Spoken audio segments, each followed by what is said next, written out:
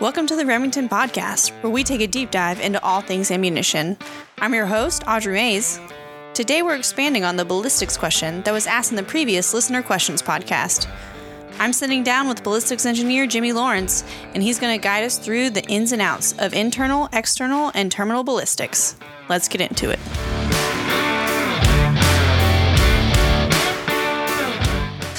So I think the first thing that everyone wants to know is, what exactly is ballistics? Right. We just scratched a little bit of it during that last conversation. But at its most basic, the word ballistics is the science of measuring basically the performance of our industry. So we break it out into three different types of ballistics and the specific ways you measure each of those different attributes. So we have interior ballistics, exterior ballistics, and terminal ballistics. And each of those have their own different measurement systems and things we're looking for. So just in a nutshell, interior ballistics is chamber pressure, everything from the hammer striking the firing pin and starting the primer's initiation, burning the propellant, and then sending the projectile down the barrel. Once the bullet leaves the muzzle, it becomes exterior ballistics. So now your muzzle velocity has been established, and it decays through the drag functions driven by the ballistic coefficient. And that gives you your flight path, which is what we're interested in for shooting at longer ranges, of course. That also includes accuracy or dispersion. So your point of aim versus point of impact, where you're going to hold your scope, your iron sights, whatever the case may be.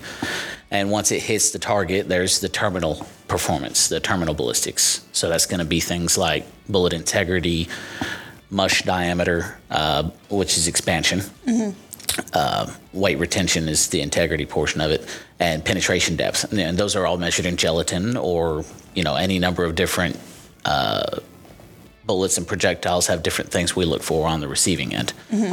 And so we measure all of those at some point or another, and that's what we're doing in the ballistics lab. Trying to keep all of those things in spec, or at least in line with what it's designed to do. Gotcha. So let's dive into these topics a little bit. Mm-hmm. Going back to interior ballistics, what are some factors that attribute to chamber pressure? So chamber pressure is what drives the whole event. So what we're talking about, I like to call it a single-stroke internal combustion engine. Mm-hmm. You've got your piston and your cylinder, and you've got your burning of chemical potential energy. So you start with a primer that initiates the burning of the propellant. A lot of people think gunpowder blows up and the explosion makes pressure.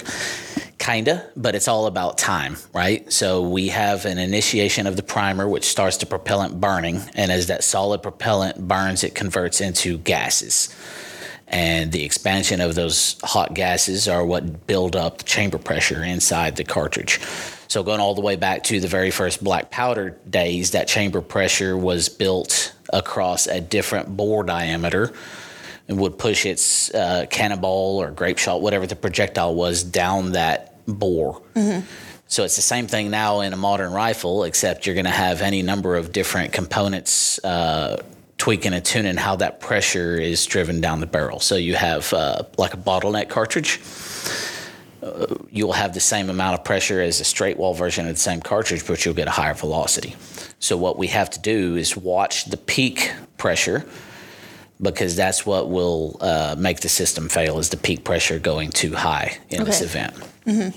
So within a certain amount of time, usually measured in microseconds, you go from a primer initiation to your peak chamber pressure, and then as your projectile goes down the barrel, you'll see it decay off, and we make a curve to measure that in pounds per square inch.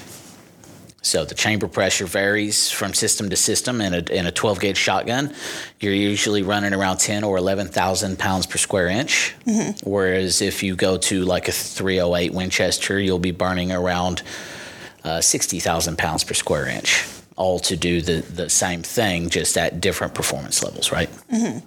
So, and then the interior ballistics affect the exterior ballistics? Well, velocity is what sells. Mm-hmm. That's the energy that actually goes from here to there.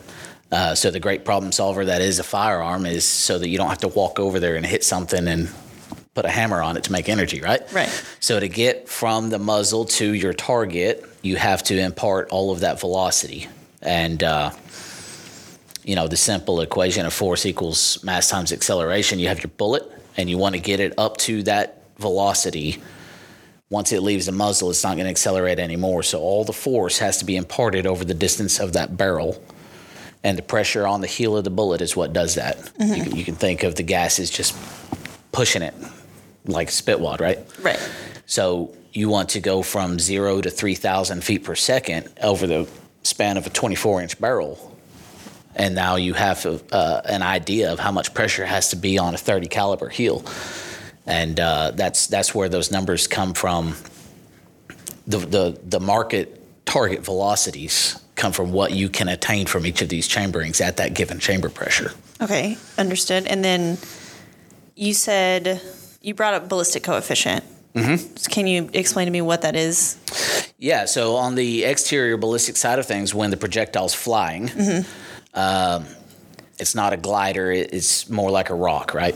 Right. So it's going to do nothing but lose its velocity from the time it uncorks out of the muzzle until it actually hits the ground or the target. It's going to be losing its velocity due to wind resistance. So you can stick your hand out the window at 40 miles an hour and feel a little bit of pressure.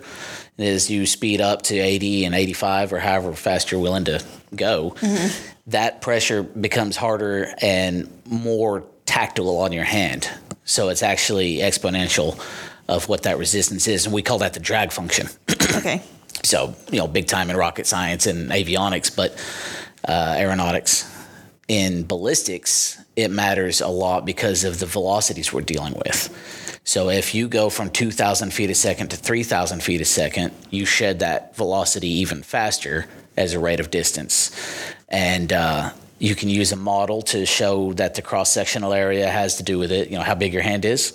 But then also if you turn your hand on its edge, you'll notice there's a lot less resistance. So the way we can take a design of a bullet and then estimate what the velocity decay will be on that projectile is driven back to one number called the ballistic coefficient. So we have a mathematical model that's behind the scenes in a lot of these ballistic solving softwares, where you have a theoretical model of what the airflow over that projectile is looking like, and then that calculates a estimated ballistic coefficient. So in the real world, what we do is we shoot, and then you gather the velocity at least two different points. So you can use radar and get the true decay of that projectile's velocity. Or you can measure, say, 10 rounds at the muzzle and then 10 rounds at 50 yards and see what that drop in velocity was. And then you can see what the real-world ballistic coefficient was. And so we verify that. There's some software programs that can actually estimate from a 3D model what your BC should be. But it goes in the catalog, and that is actually public-facing information because there's a lot of people out there use that number for their ballistic solvers. Say you buy a box of our ammunition, you want to hit something at 800 yards. How high over the target do you need to hold it? And what will its velocity be when it gets there? Will the bullet still work? Gotcha. So. And different things affect that, one being the bullet size and the bullet shape, right? Length, shape, diameter, all of those physical attributes, and then also density. Okay. So if you think of a tungsten rod, 2 inches long and an 1/8 inch around that weighs the same as a lead ball, they may have the exact same weight, but they're going to behave very differently. In flight. Yeah. Gotcha. So the shape of, Leland mentioned the ogive design the other day. That's one place where the BC comes from, whether that's a tangent ogive or a secant ogive, just the exact shape of that profile. One of the big ones that we learned a long time ago in the industry was a boat tail. Right. Can actually help a lot. And that's at the bottom of the bullet. At the heel of the bullet, right. So if you take what used to be just a straight flat base and you actually taper it in a little bit, it will fly a lot more reliably, not just from a BC standpoint, but then you also get a flatter trajectory for other reasons. You also do still have a little bit of lift on the bullet and its resistance to dropping. It flies a little bit like a glider. But the main thing is to try to keep that velocity from dying off too soon and get it as far downrange as you can. Get it as fast as possible, as far as possible. Right. Yeah. And obviously, the ballistic coefficient is important for the way that the bullet impacts the target at the end. Yes. So terminal performance comes back to how fast the thing was going when it got there. Right, right. No one cares about muzzle velocity if it loses all of its velocity within, say, 25 or 30 yards. Mm-hmm. So the big thing with modern technology and modern bullet designs is to make a velocity last so further downrange than it normally would. So you see a lot of things like when the 6.5 Creedmoor first came out, one of the marketing points that I had seen mentioned was beyond 300 yards, it is equivalent or better than 7mm Remington mag. Mm-hmm. So, well, that's a pretty strong statement to make. You start looking at the numbers and the BCs of the bullets that they're able to use because of that longer loaded length beyond the mouth of the case. They can actually maintain the velocity much further downrange. So your lethal kill that used to be done around 400 yards in terms of dead right there, right, you might stretch out another couple hundred yards just based on the shape of the bullet. So further away, same impact. Right. Yeah, which is important for hunters. So that's good to know. And one thing that's really important, especially when hunting, maybe not so much target shooting, is weight retention. Mm-hmm. And how do we manipulate chamber pressure, ballistic coefficient, all of that to get the best weight retention at the end? So weight retention comes back to bullet design and its velocity and impact. Mm-hmm. So once we leave the muzzle and we've gotten to the target, we can go ahead and ignore everything behind that impact. You know, you've got it on target. You've hit what you needed to hit. And you've made it there at whatever velocity you think is correct for that given design. So what we do is we shoot gelatin a lot. That's kind of the industry standard. And we look at the penetration, which is going to tell you how quickly it dumped its energy versus how much momentum it still carried. Mm-hmm. We look at the weight retention that you just mentioned, which is of the original projectile mass. When we dig the bullet out of that wound channel, how much of it is still there? Mm-hmm. So we measure that as a percentage. Okay. So 50% weight retention means you lost half of your bullet's mass into the wound cavity.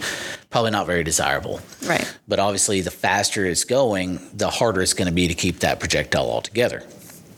So you shoot something at 50 yards with a Magnum rifle, you're going to have your task really set out for you to keep above 80% weight retention. You're going to be more like 50 and lower because you're going so fast into that tissue that the bullet just has a lot of energy to dissipate, and it'll come apart more often than not in a conventional bullet. Yeah. So the things we can do from a design standpoint there are bonded bullets, mm-hmm. where the core is actually basically soldered to the jacket, and the lead and the copper are actually chemically bonded together so that the jacket and the lead move together, and it kind of maintains it to where it doesn't break as easily and it doesn't roll back as fast. A little bit more controlled. Also, if you go through a bone, you're not going to damage the jacket in a way where it may strip off of that core. Mm-hmm. And the other more recent solution to that problem is solid copper projectiles. So we've had a number of offerings for copper solids over the years, and they are almost always 100% weight retention on the receiving end. Mm-hmm.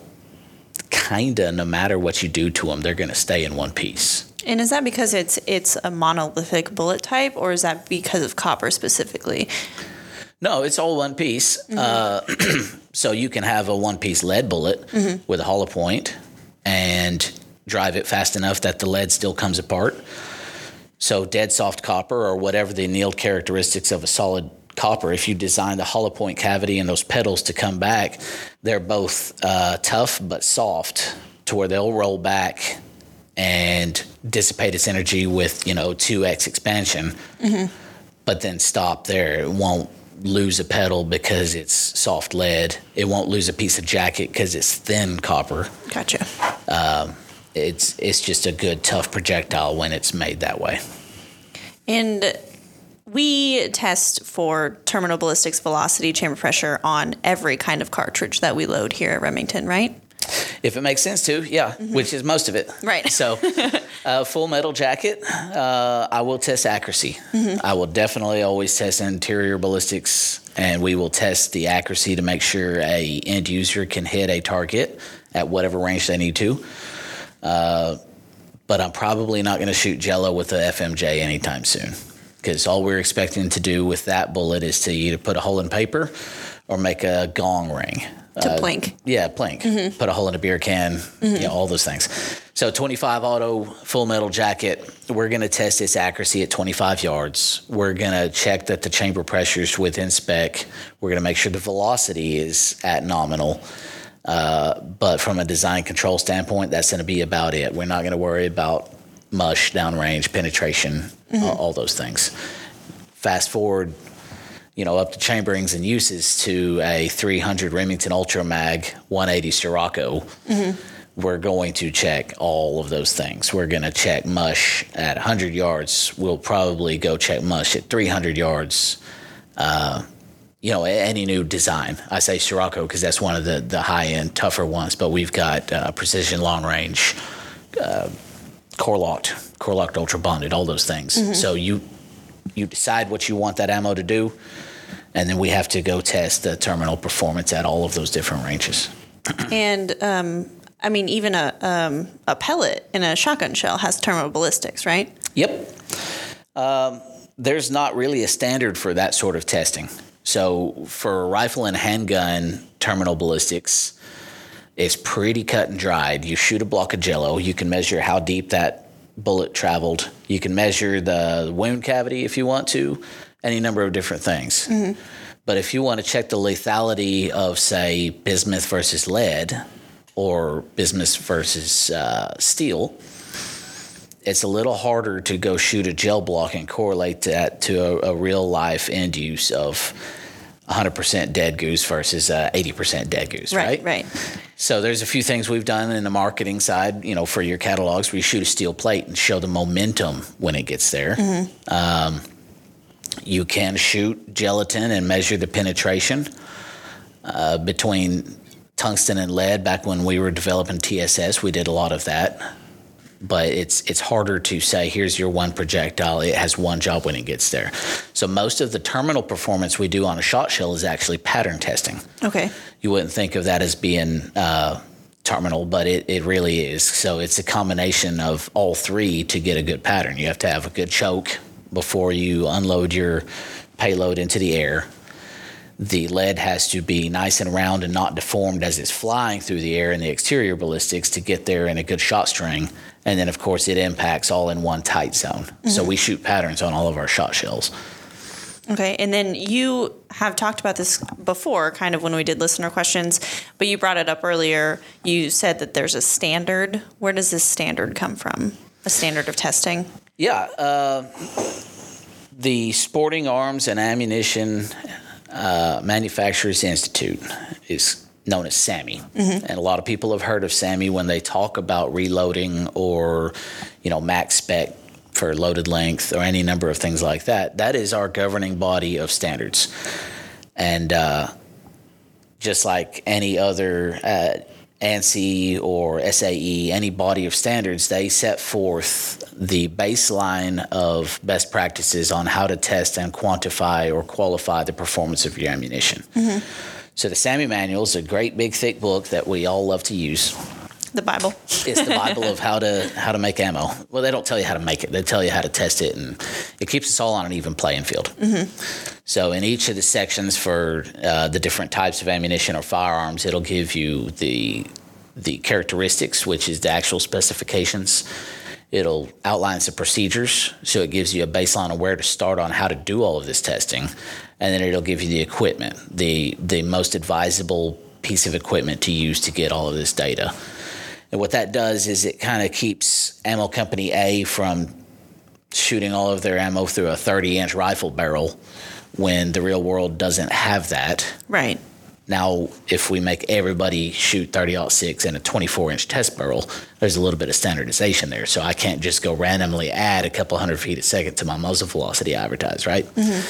So almost everything we inspect and measure has a a method to do it, a spec to target, and a piece of equipment to use for it that is outlined by Sammy. And what kind of equipment do we use to test, say, centerfire rifle here at the plant here in Lone Oak? The basis of it is always the test barrel, the actual tube we fire through. So that can be something as simple as a barreled action with a SAMI-compliant chamber and bore, which is actually pretty common to use for accuracy testing. But what we use mostly are what are called universal receivers. So we have a giant steel block. It's about this big, and it has a built-in breech block on the back with a lanyard-fired hammer, not unlike a cannon. You just pull the string. Yep. And the front end of it has a threaded portion that receives a collar and a big nut that holds a test barrel in place. So every test barrel we use, again, from 25 and 32 auto all the way up to 338 Remington Ultra Mag, all will go into the same universal receiver. So there's a firing pin, there's a hammer and a sear, and then a lanyard to fire that action. So whether we're measuring the velocity, the accuracy, or the chamber pressure, it's all from that same setup. So this whole system mounts to a pedestal that has giant screw adjustments to micro adjust its impact at 100 yards. And then the test barrel will have a transducer mounted in the chamber to gather chamber pressure data. And then a start screen and a stop screen. So when we pull that rope, if we're in an accuracy range, we can measure the chamber pressure as a function of time and actually generate that curve. Then we can gather the velocity, a start screen and a stop screen through a chronograph can calculate your speed of that projectile. Right. And then it'll get where it's going and hit the paper, and we can measure where it landed. So we get all three of those data points from one cartridge. You do that over and over 10 times, so you average everything together, and you've got some pretty good data all of a sudden. And how do you go about testing ammunition? What I'm trying to say is, how do you get samples from the ammunition that we send out to customers? We have a lot of machines in this factory, and the ones that actually assemble that ammunition into its final cartridge we call loaders, or loading machines. So each time a loader comes online and we shoot it to make sure it's good and in spec and it's going to be making good ammo, we turn it on. Our gunners actually go out and sample that ammunition about twice a shift is the most common. Now, a piece of equipment that runs a higher rate, we may get it more often than that. But for the most part, once a loader comes online and is pressing ammunition into a buggy, we'll sample it every 4 hours, and we pull that sample back into ballistics and fire it for velocity and pressure. And then we also take a sample and shoot it for what's called function and casualty, which we take a production firearm and we make sure the ammunition functions there. And then we inspect all of the fired cases for what are called casualties, which is anything not desirable in your fired ammo. So split cases, misfires, leaking primers, things like that. So that continual cadence of testing goes on throughout the entire production run on that loading equipment.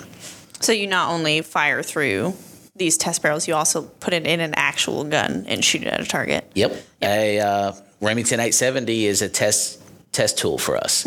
And we have an armory full of different guns of different types and manufacturers so that we can get differing opinions on how that ammo performs. And that's an important part of ammunition design, is to make sure it actually does work in a gun. Because I can make ammo that'll work excellent in a UR, but may not even feed out of a magazine in the wrong type of firearm. So we test that also. And that's why we test, right? For product performance, we want to give out the best product that we can make. Yeah, of course. And the whole basics of the standard, Sammy's coming up on 100 years old, actually. Starting in 1926 is when they decide to standardize a lot of these things. But it's about interchangeability, ultimately. So before that, you had a lot of different ways to make ammo and firearm systems. And for the most part, they were built all under one umbrella. You can think of a military contract where I'm going to sell a pallet of rifles and a whole bunch of ammo to go with it. As long as that ammo and that rifle fit together, it's fine. But as you get more and more manufacturers making more standard cartridges, you get cartridge A into company B's rifle, and it may not even close the action on it, even though they thought it was the same thing. You have to standardize. So making sure that our ammunition fits in everything that is chambered for that exact head stamp is one of the most important parts of standardization. So you have to make sure like a 7mm will fire out of a Remington gun, but also all the different types of 7mm guns out there. Yep. Yeah, that's right. And that's kind of one of the interesting parts of the development side that the R&D guys get to do is go buy as many different types of firearms as would be chambered in that cartridge and try to identify any problem child guns out there. So there may be a bolt-action version of a cartridge that is supposed to be fired in an AR that all of a sudden is picky and you didn't think about trying it. Well, we have to go design to make sure that it's not picky anymore. Even though over here where its original design use was doing good, that's all into the function testing. So we've hit, velocity and pressure and accuracy specs just fine. And then all of a sudden we get out there in the range and, well, it doesn't like to feed this bullet profile. Right. So now you got to go design around that as well. So that's why we have specifically pistol ammo and specifically revolver ammo. Right. So... and all this to say, we want everything to be as safe as possible, right? That's another goal is product performance and safety in the firearm. Yeah, so performance is important. Obviously, that's what the customer's paying for. Right. Like I said, they're paying for the velocity, and they have to be able to hit what they want to hit with that energy. But the product safety is probably the most important portion of why we as a ballistics lab exist. So you can go shoot just velocity only and have your performance, right? But that chamber pressure has to be within specification that the guns are designed to handle.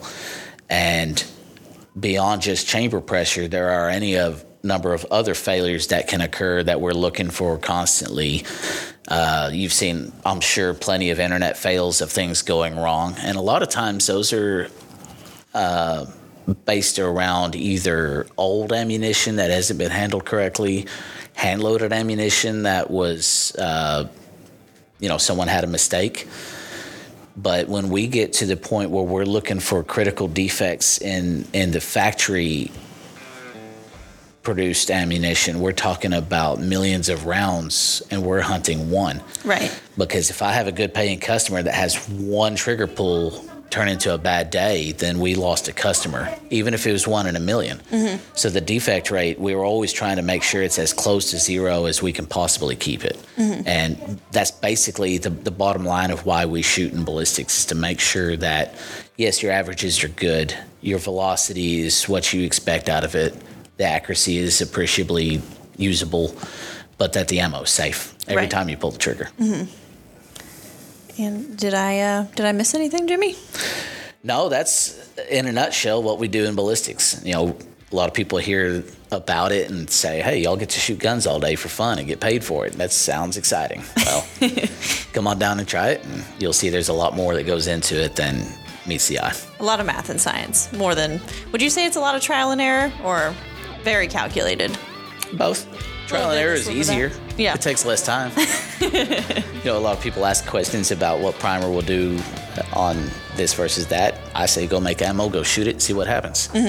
And we do a lot of that. Right. So, all for you guys there at home.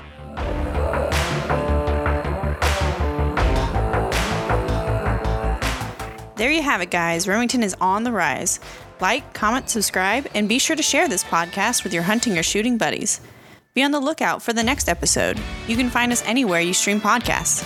And for more Remington content, follow us on all social media platforms at Remington1816. Interested in the full, unedited interview? Watch this podcast episode on YouTube. Our page is youtube.com/@Remington. If you have any questions or have a topic you'd like us to talk about, feel free to email us at podcast@Remington.com. That's PODCAST@Remington.com. Thanks for listening.